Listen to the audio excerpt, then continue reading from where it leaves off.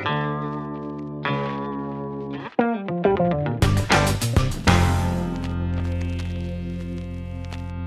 also want to wish you a very happy Father's Day today. This is dads often think of fatherhood as a great sort of heavy weight of responsibility that weighs on your shoulders. And those of you that are dads today, I want to flip that around and I want to say, yes, we do have a responsibility, but what if we stopped thinking about fatherhood as a responsibility and we started thinking about it as a great privilege to raise up young ones, to love the Lord. And so I want to just encourage you with that. A lot of times, dads, we measure our success by how big our company is or our position in our company. And I just want to remind you today that your kids don't care if you're the president of a company. They don't care what sort of level of success you've attained in the corporate world. They don't care how much money you make. Your kids don't care if people call you doctor or boss or sir. They call you dad. And what matters most to them is that you spend time with them, that you invest in them, that you love them. And this was a big reminder for me one time as I was listening to a sermon that was pointed towards pastors. And the pastor that was speaking to pastors said that very thing. He said, I just want you to know, pastors, that your kids don't care how big your church is. They just want to spend time with you. And if I could apply that to your context and just remind you today that they don't care what position you hold or what other people call you. They just want to spend time with you and want you to invest in their lives. So we have a great privilege of raising young ones in this to grow up to love the Lord. I also want to recognize this morning, as we do both on Mother's Day and Father's Day, that there are some who for whom this is a very difficult day. It serves as a stark reminder of a struggle with infertility. And if that's you today, I want you to know that I'm praying for you. I want you to know that, and I want you to know that I'm praying that God's comfort would be with you today. I know that it can be a difficult day, as Mother's Day is as well. Or some have struggled with infertility, others have miscarried. It's just a lot of difficult things that go along with this day as well. And so may God be just an infinite source of comfort to you. And I pray that God would also answer your prayer for children and that your greatest desire would be answered. So this is a day of celebration, but we also want to recognize that for some, it's also a very difficult day. So happy Father's Day to you. We're in a series called In Christ, and we are studying through the book of Colossians. So open your Bibles to Colossians chapter 3. We'll be in the first 10 verses today. Also want to remind you, if you use a smartphone, you can open up the Bible app and check out your live section there. You'll be able to access Emmaus Road. This sermon is called Taking Off the Old, or Take Off the Old. So find that there. You can follow along not only with the scripture, but with some sermon notes there as well. But I just want to jump right in this morning without introduction or without telling you where we've been so far in the series. I just want to jump right in and see what God has to say to us through his word today. So let's read together Colossians, or you can follow along with me. Colossians chapter 3, the first 10 verses. It says this: "Since then you have been raised with Christ, set your hearts on things above, where Christ is seated at the right hand of God. And set your minds on things above, not on earthly things. For you died, and your life is now hidden with Christ in God. When Christ, who is your life, appears, then you also will appear with him in glory.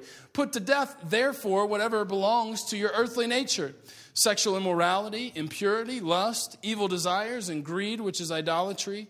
Because of these, the wrath of God is coming. You used to walk in these ways in the life that you once lived, but now you must also rid yourselves of all things such as these: anger, rage, malice, slander, and filthy language from your lips. Do not lie to one another, since you have taken your old self off with its practices, and you have put on a new self, which is being renewed in the knowledge, in the image of its creator." Now, I think central to this passage and central to this book is this idea of what it means to be in Christ. And we've sort of touched on that so far, but I want to really try to hone it in today. And to do that, I'm going to use my whiteboard. So give me a second to go and get it. And this is like the cartoons where they carried the bush and hid behind it. You guys remember that?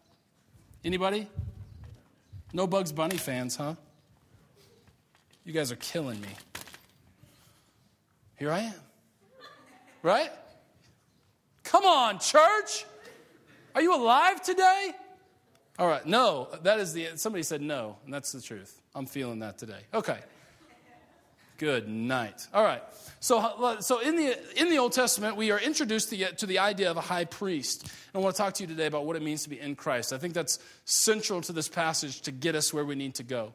In the Old Testament, the high priest represented God to the people. And he did this through offering forgiveness that was offered through sacrifices or through offerings, sin offerings and all these kinds of different offerings. There's a whole structure of different kinds of offerings and different kinds of sacrifices. And this was a great way for the high priest to represent God to the people. In other words, the high priest would say to the people of the nation of Israel, God offers his forgiveness through this sacrifice. The love of God is made real because you're forgiven. But it was sort of this continual forgiveness, this continual sacrifice over and over and over again. These sacrifices had to be performed in order to make atonement for the sin of the people. And so the high priest really sort of stood in the place, in the middle between God and the people as a way of saying, let me represent God to you and his love and his mercy and his grace and primarily his forgiveness. That the forgiveness of sin is real through the sacrificial system. But what's interesting is that we also get a taste and a flavor of this in the Old Testament, that the high priest also represented the people to God. In other words, he approached God on their behalf. And the high priest was held to all kinds of strict rules of living. It was strict in what he could wear so that he was presented as holy. So he would go once a year into the Holy of Holies, that's the inner room of the temple, and he would both represent God to the people and his love and his mercy, but he would also represent the people to God as one who stood holy, as one who was pure, and as one who was approaching God on behalf of the people. Now, what we get in the New Testament is particularly in the book of Hebrews chapter 9, is that Jesus is the new high priest. And so in order for us to really understand what being in Christ really means, we have to get a handle on this idea of the high priest. And so what we have is, we have God up here, we have man up here, and there's the separation between the two. We know that from any kind of cross or bridge illustration you were given as a child, if you grew up in the church. We know that our propensity, are given to our own way, we would sin against God. We would rebel against God. We're separated from God because of his sinfulness, our sinfulness, and his holiness. There's a gap. But what fixes this gap is that Christ comes and stands in the middle.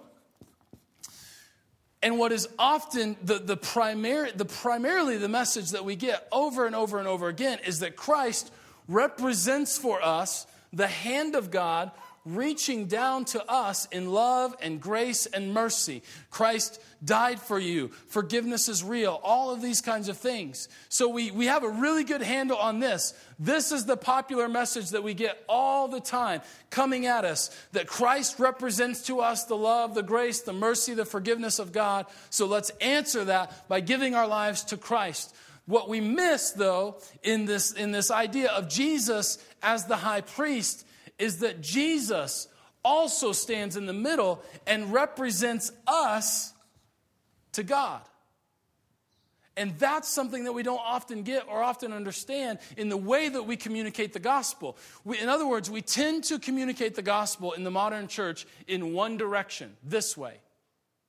But I believe a fuller view and a more biblical view is that, yes, this is true. Jesus does represent for us the great love and mercy and forgiveness of God, the very hand of God taking the initiative in our lives to show us his infinite love. But it's in our response that Jesus then also represents us before the Father. So in our response, then Christ stands perfectly in the middle as the high priest, or a fancy word is the mediator. That Jesus is the mediator between us and God and us. That a full view of the gospel is that the salvation message is going both ways. And what this means then is that as we place our faith, as we respond to this movement, the hand of God reaching down to us and taking initiative, then we place ourselves in Christ that he might represent us before God. Now, the only time that you get a taste or flavor of this, sort of in the modern way that we communicate the gospel, is that when God looks at you, he sees the holiness and the purity of Jesus instead of your sin. That's capturing this very idea. But what Paul wants to say to us is that you, in your life, your propensity towards sin, your propensity towards sexual immorality and lust and anger and greed and malice and slander and all of these things that he lists, your propensity toward that dies when we place ourselves in Christ so that Christ represents us to God. Does that make sense?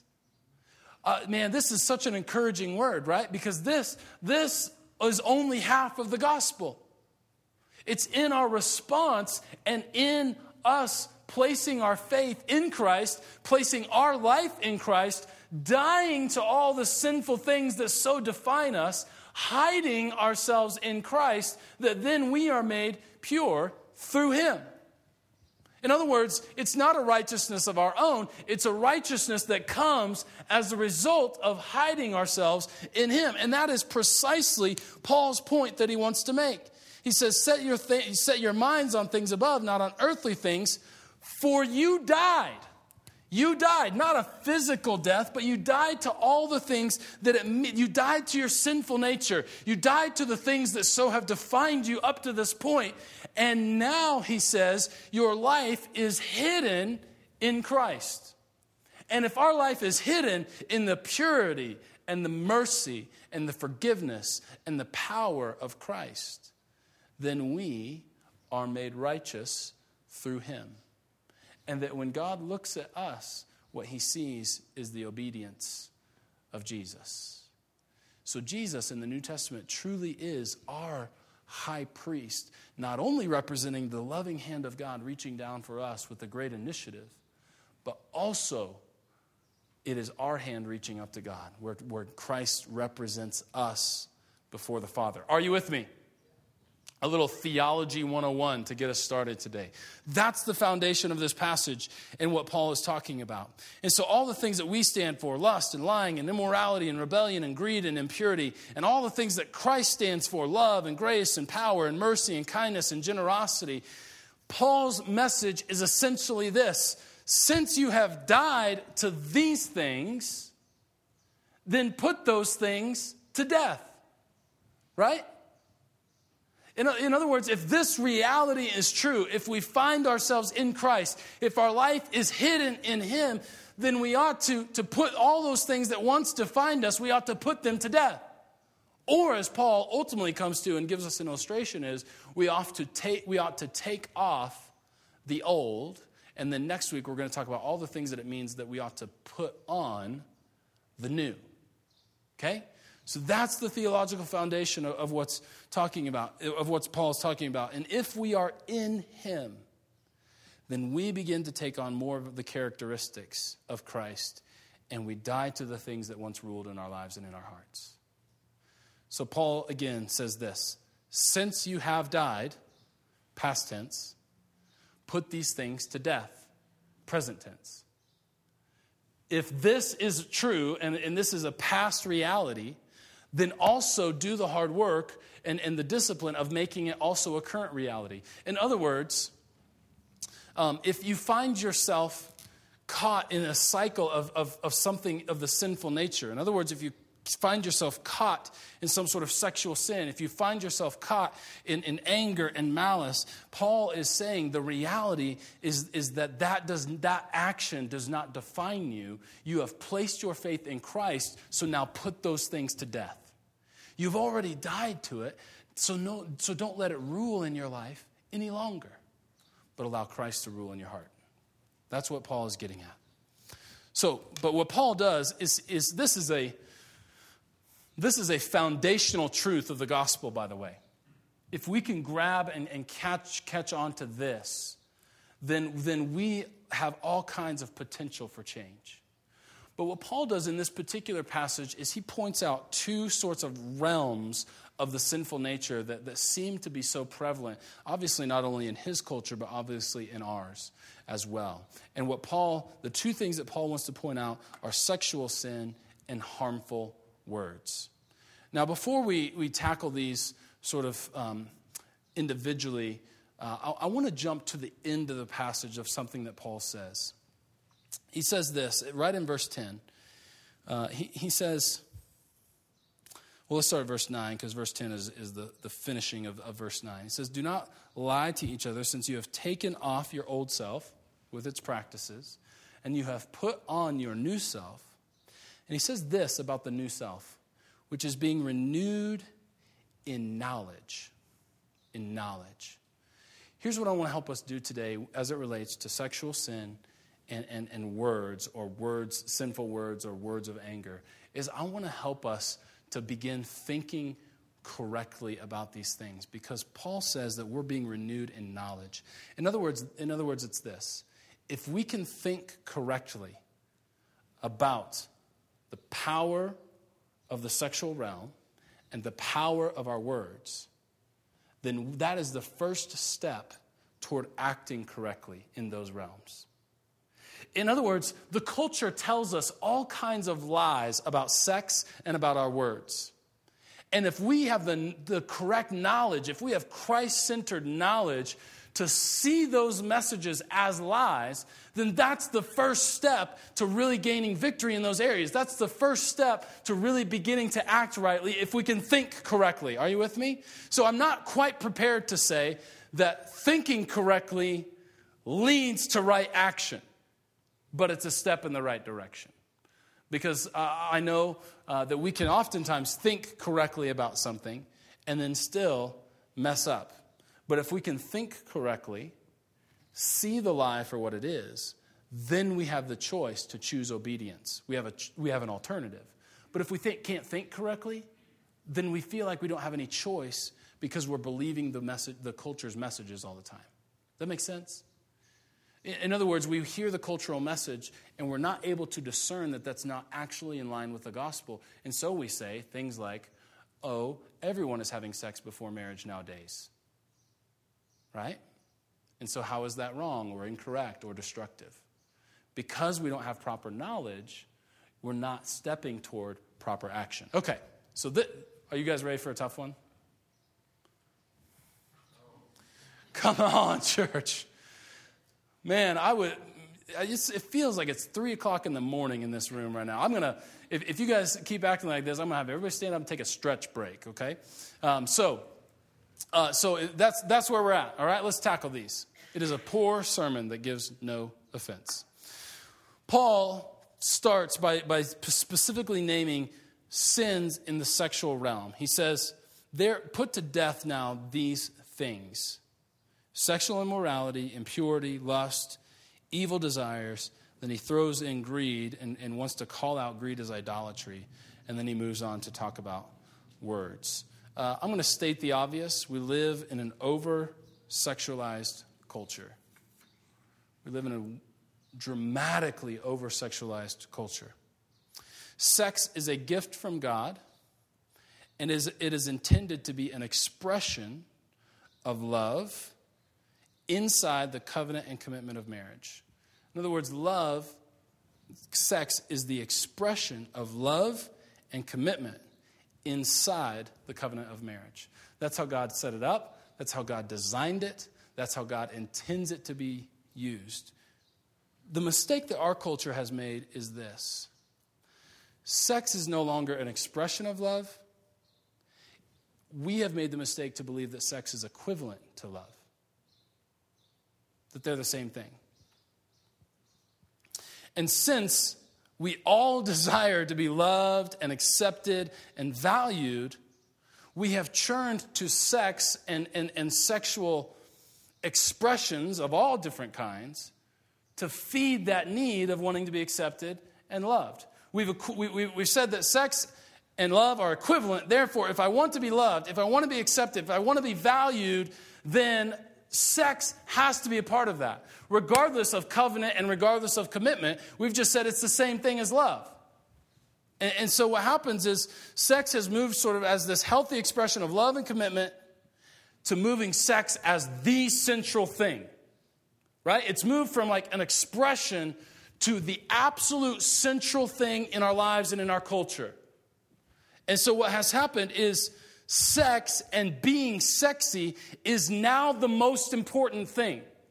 Think about how much time and money and everything else that you and I or our culture together spend just trying to be sexy, trying to look good, trying to present ourselves well. And we do. That's not saying that we should just let ourselves go and not take care of our bodies that God has entrusted us with. But it is to say that we have believed that sex and being sexy is now the most important thing. And so we use sex then.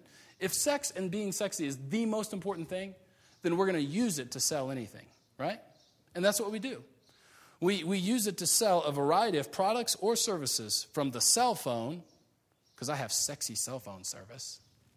4G is sexier than 3G. Didn't you know that? Right? So I'm sexier if I have a 4G phone than you if you have a 3G phone, because 3G is ugly and 4G is sexy. Okay, you guys laugh, but this is how we're being marketed to. So so sex is used to sell a service, like a cell phone service, or any number or wide variety of products like shampoo.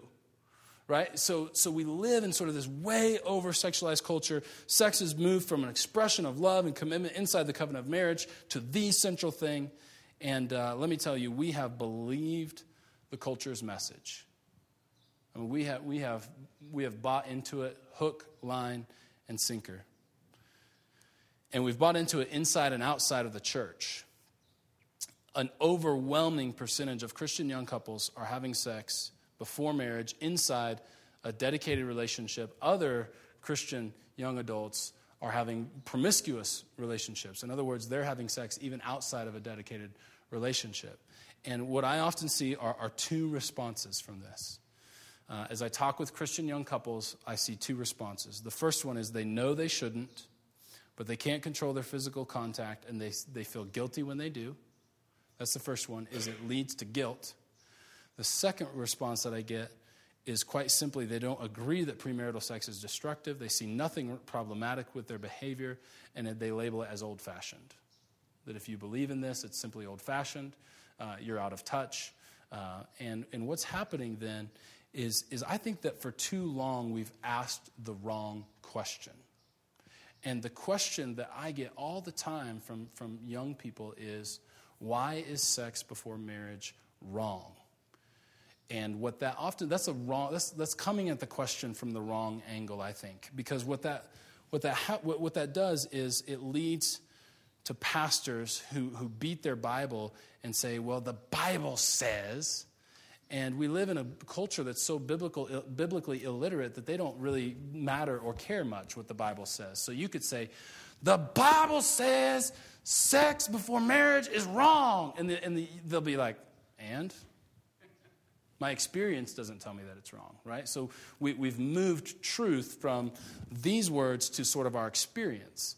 And so if my experience doesn't tell me that it's wrong, then it really isn't wrong. It's the do whatever feels good sort of relative thing, and it's snuck into the church. That's reality. It also leads to a negative view of sex. If we ask the question, if the question is, why is premarital sex wrong? then sex is sort of framed as this terrible thing. It's horrible. It's dirty. You're bad if you do it, whether you're married or not. Like, sex is just sort of this awful thing. And it's not. Sex is created by God. It's a gift from God. And so we really need to begin asking different kinds of questions. Also, a lot of times when that question is asked, why is premarital sex wrong? The question that is asked is, where's the verse in the Bible that says it? And we want proof text. That's called proof texting. Anytime you say, well, where's the verse that says that? That's called proof texting. We're looking for like the one, we're like trying to mine out like the one verse, you know? And so like when in old school Nazarene churches, you weren't allowed to dance. And so like teens would like proof text and they'd be like, David danced before God. So there you go, mom and dad, you know? And so like the proof texting, that's what we want to do, okay?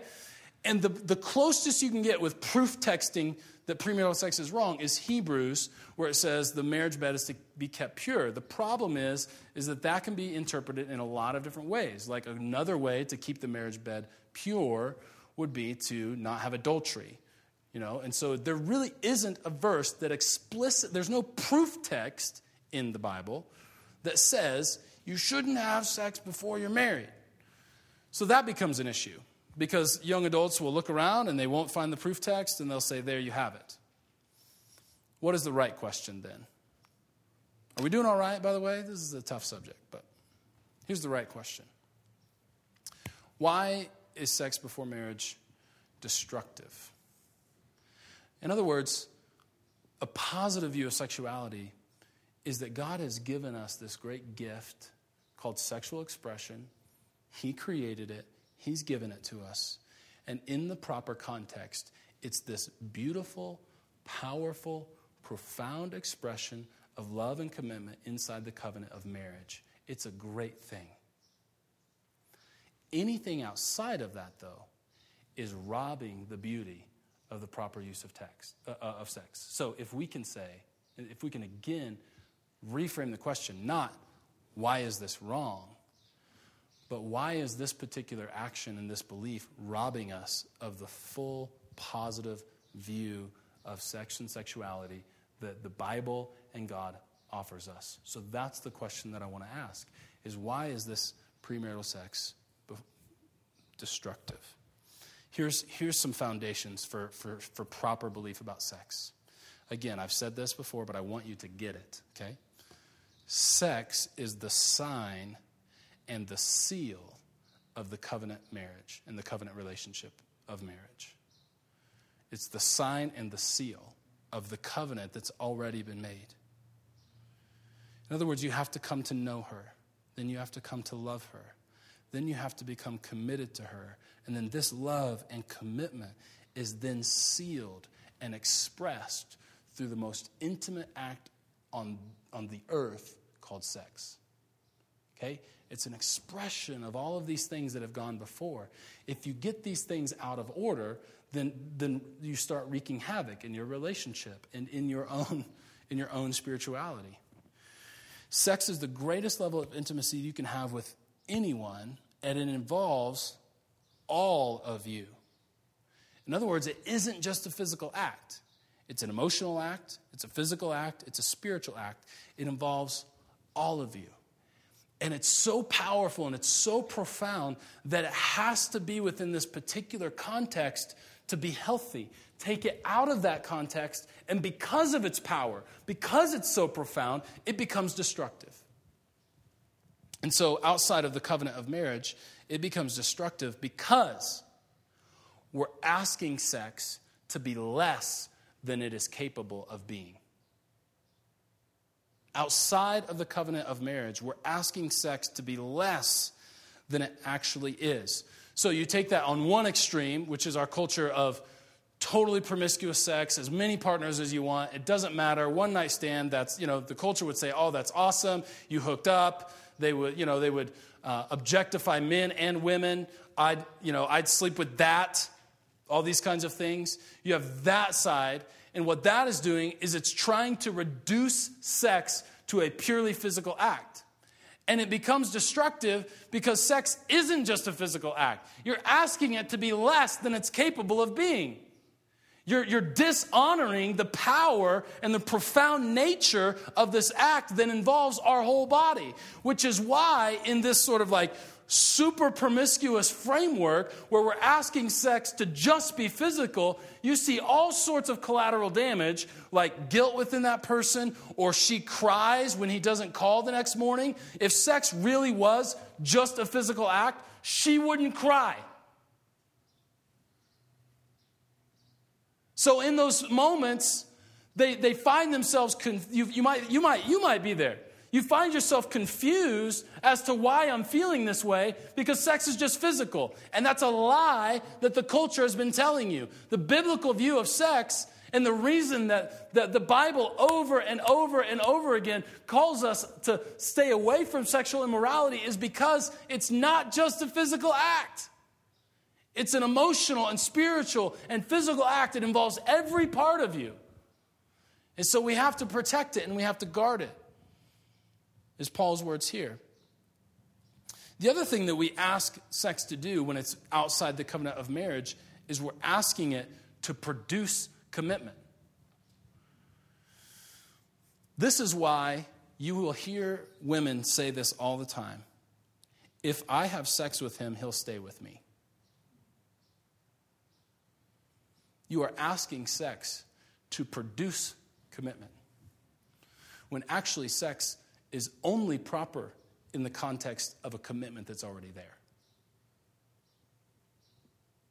And it becomes so damaging because what he's looking for is just the physical act. What she's looking for is a commitment from him. So they come together, they have sex.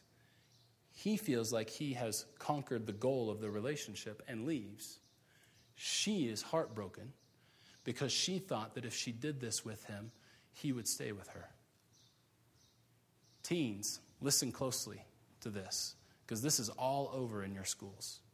These lies about sex and sexuality are all over. So think, as Paul says, let's be renewed in the knowledge that we might have Christ-centered knowledge of sexuality, that we might be on the road to acting properly in this area. Okay? It becomes so damaging. All of these things diminish sex. And it cannot be less than God has designed it to be. It has to be in its proper context or it becomes destructive. Now, the other thing, the main argument I have that I see in this is that, me and my girlfriend or boyfriend, we've made our own covenant. We've made our own commitment to one another. And so why do we need the state to recognize that? Why do we need a piece of paper from the state to verify a covenant? I hear that all the time. We've made a commitment just between the two of us. Why do we need to be married? What's the big deal about that? Well, the big deal about that is that the nature of a covenant is that it's always public. It's always public. You follow covenants biblically, historically, it doesn't matter. They are always done between two people inside the context of a community. In other words, if two people were entering into a covenant in the Old Testament, it would be their tribe that would bear witness to that covenant. Covenants are never done in isolation. Covenants are never done just between the two. You and I were in covenant and no one else knows about it. That's never the way covenants have been done. They're always done with a community, a family, a tribe. And so we bring covenant partners up to display their covenant publicly to you. It might seem simple to bring them up, talk to them a little bit, turn around and clap. But we do that because they're entering into covenant, people and church. And if that's not done in isolation, that's always done in community. So we bring them up, we introduce them to you, and we say, these people have made a covenant to participate with us in ministry for the good of the kingdom and for the good of the community, that we might work together. There's meaning and value in what we do here when we welcome covenant partners. We don't call it membership, because in membership, it would just be like they could vote on church business and we could do that deal privately. We call them covenant partners because they're entering into partnership for the cause of the gospel, and we're moving forward in what we can do in our ministry together as a church. So we are, and this is also in the covenant of marriage. What was one of the first lines that you hear at every wedding? We are gathered here today before God and these witnesses. Now, if you got married in Vegas, there might just be a couple witnesses. But it's all good. There's always witnesses to the marriage. We're gathered here before God, in the sight of God, and before these witnesses. So for those of you that might say, I've just got a little covenant between us, and we're having sex, and it's all good because I am committed to her, then I'm sure you won't have any problem with putting a ring on her finger and marrying her. And if you have made a private commitment to her and marriage scares you, you haven't really made a commitment to her, because you can still bail without any accountability. Oh, come on, that's tough. But it's true. Covenants are always public.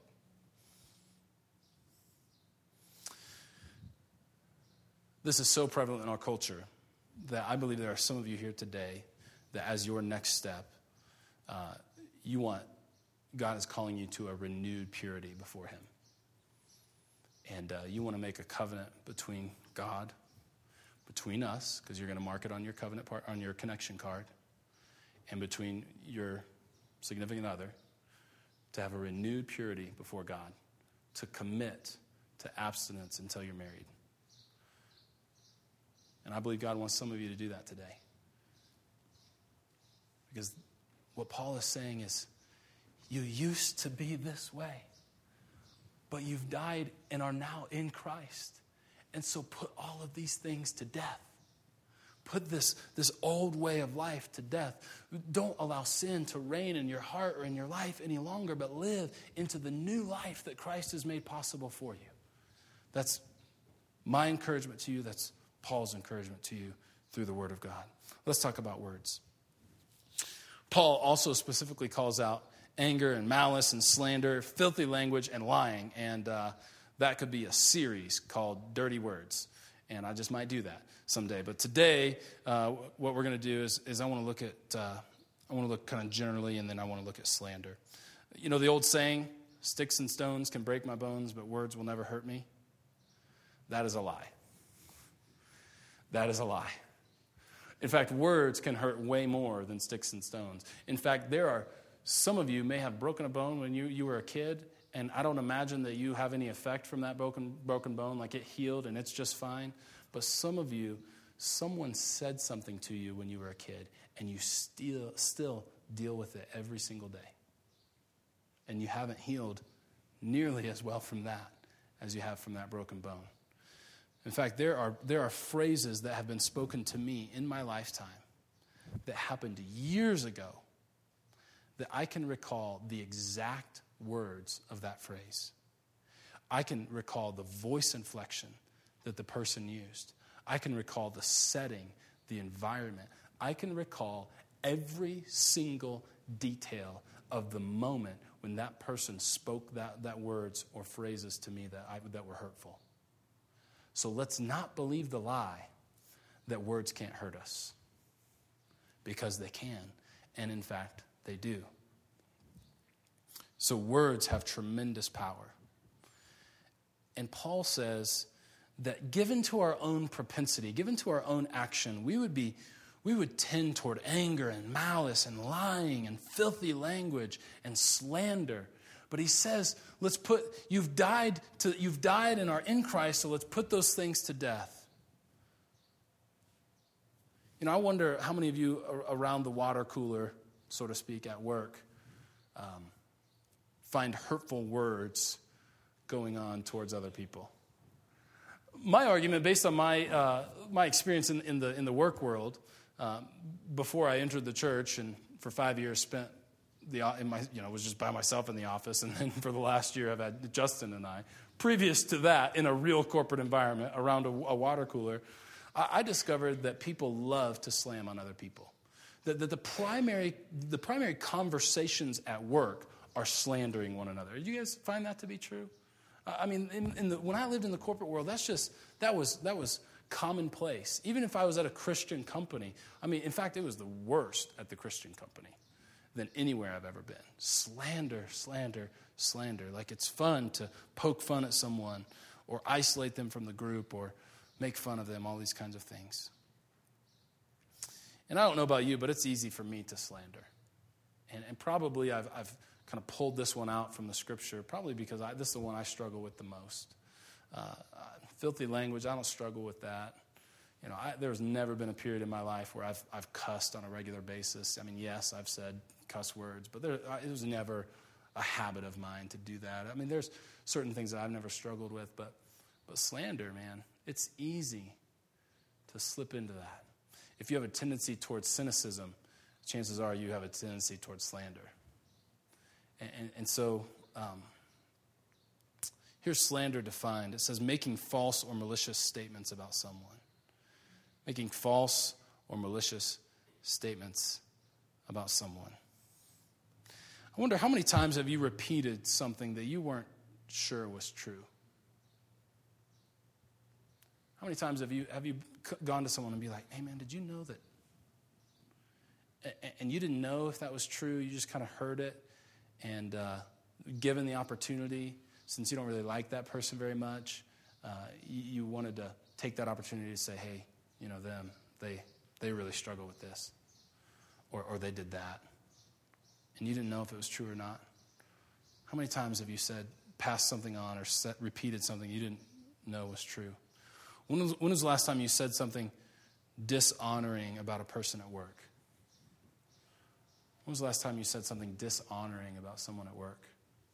I know that when we come home, we need to be honest about like what's going on and any frustrations, and we need to use our spouse as sort of a vent, you know, to be able to just kind of work through emotionally the difficulties or the struggles or the challenges at work. But in those moments when you're venting, do you maintain honor for people? Or do you take every opportunity while you're venting to slander them and speak maliciously about them?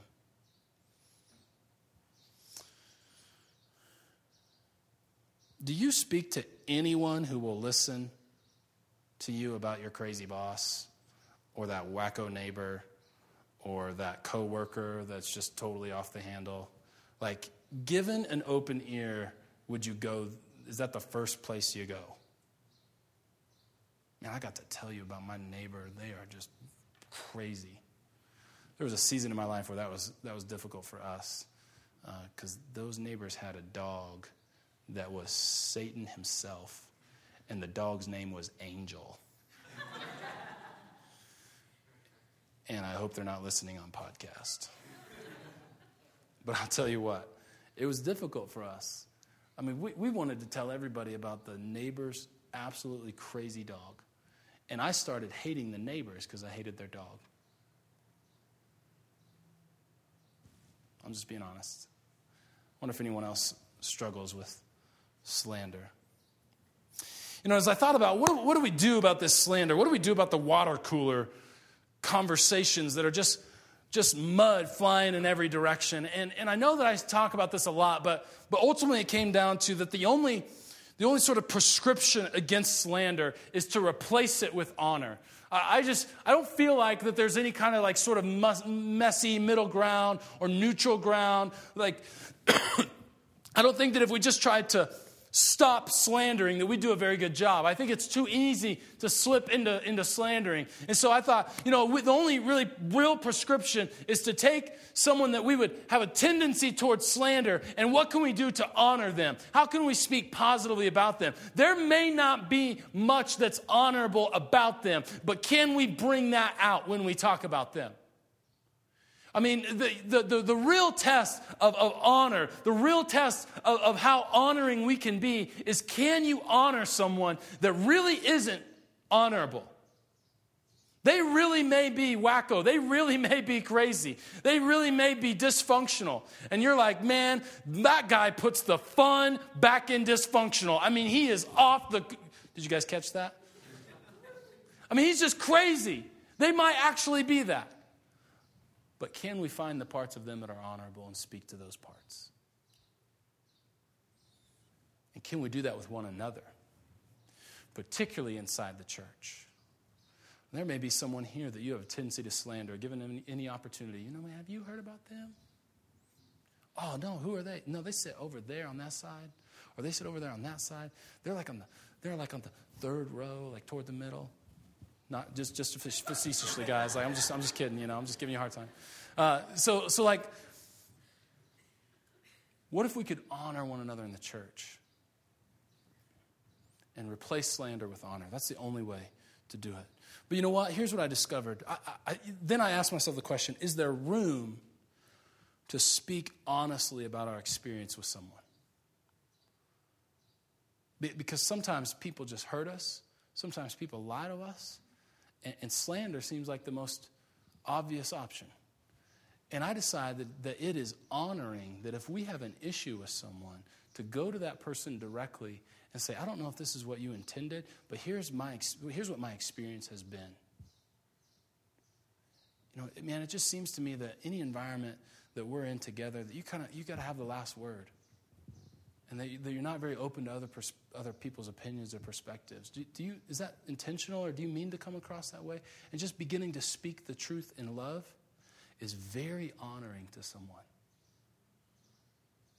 So I'm not saying that honor is sort of giving everybody like sort of a false pat on the back. But I think honor is equal to authenticity and honesty. Because honor builds up while slander tears down. Slander emphasizes the faults, while honor emphasizes the honorable or good things in that person. Slander lies or communicates without information, and honor tells the truth. Honor tells the truth. Even if the truth is difficult to hear, honor tells the truth. So, here's where Paul lands. You can't do this on your own, right? I mean, seriously, try it. Try to do all these things that we've talked about in your own power. And Paul says, in order to do this, we have to be in Christ. We have to be empowered by the Holy Spirit. We cannot simply do it on our own or through our own effort or by just deciding to tighten our belt, pull up our bootstraps, and just through sheer willpower, I'm going to do this better. Paul says, let's not do that. Let's just hide ourselves in Christ. Let's find ourselves in Him and allow His character, His characteristics, His righteousness to fall over us as a tent or as a protection, that we might live in the righteousness of the one who has died for us and the one who perfectly represents us before the Father, so that when God looks at you, He doesn't see your sinfulness, He doesn't see your mistakes, but rather He sees your righteousness that's given to you as a result of being in Christ. He sees your potential. He sees the life of victory that you can live. He sees not who you are, but who you can be in Him. Let's hide ourselves in Him who has done all this on our behalf, is Paul's point.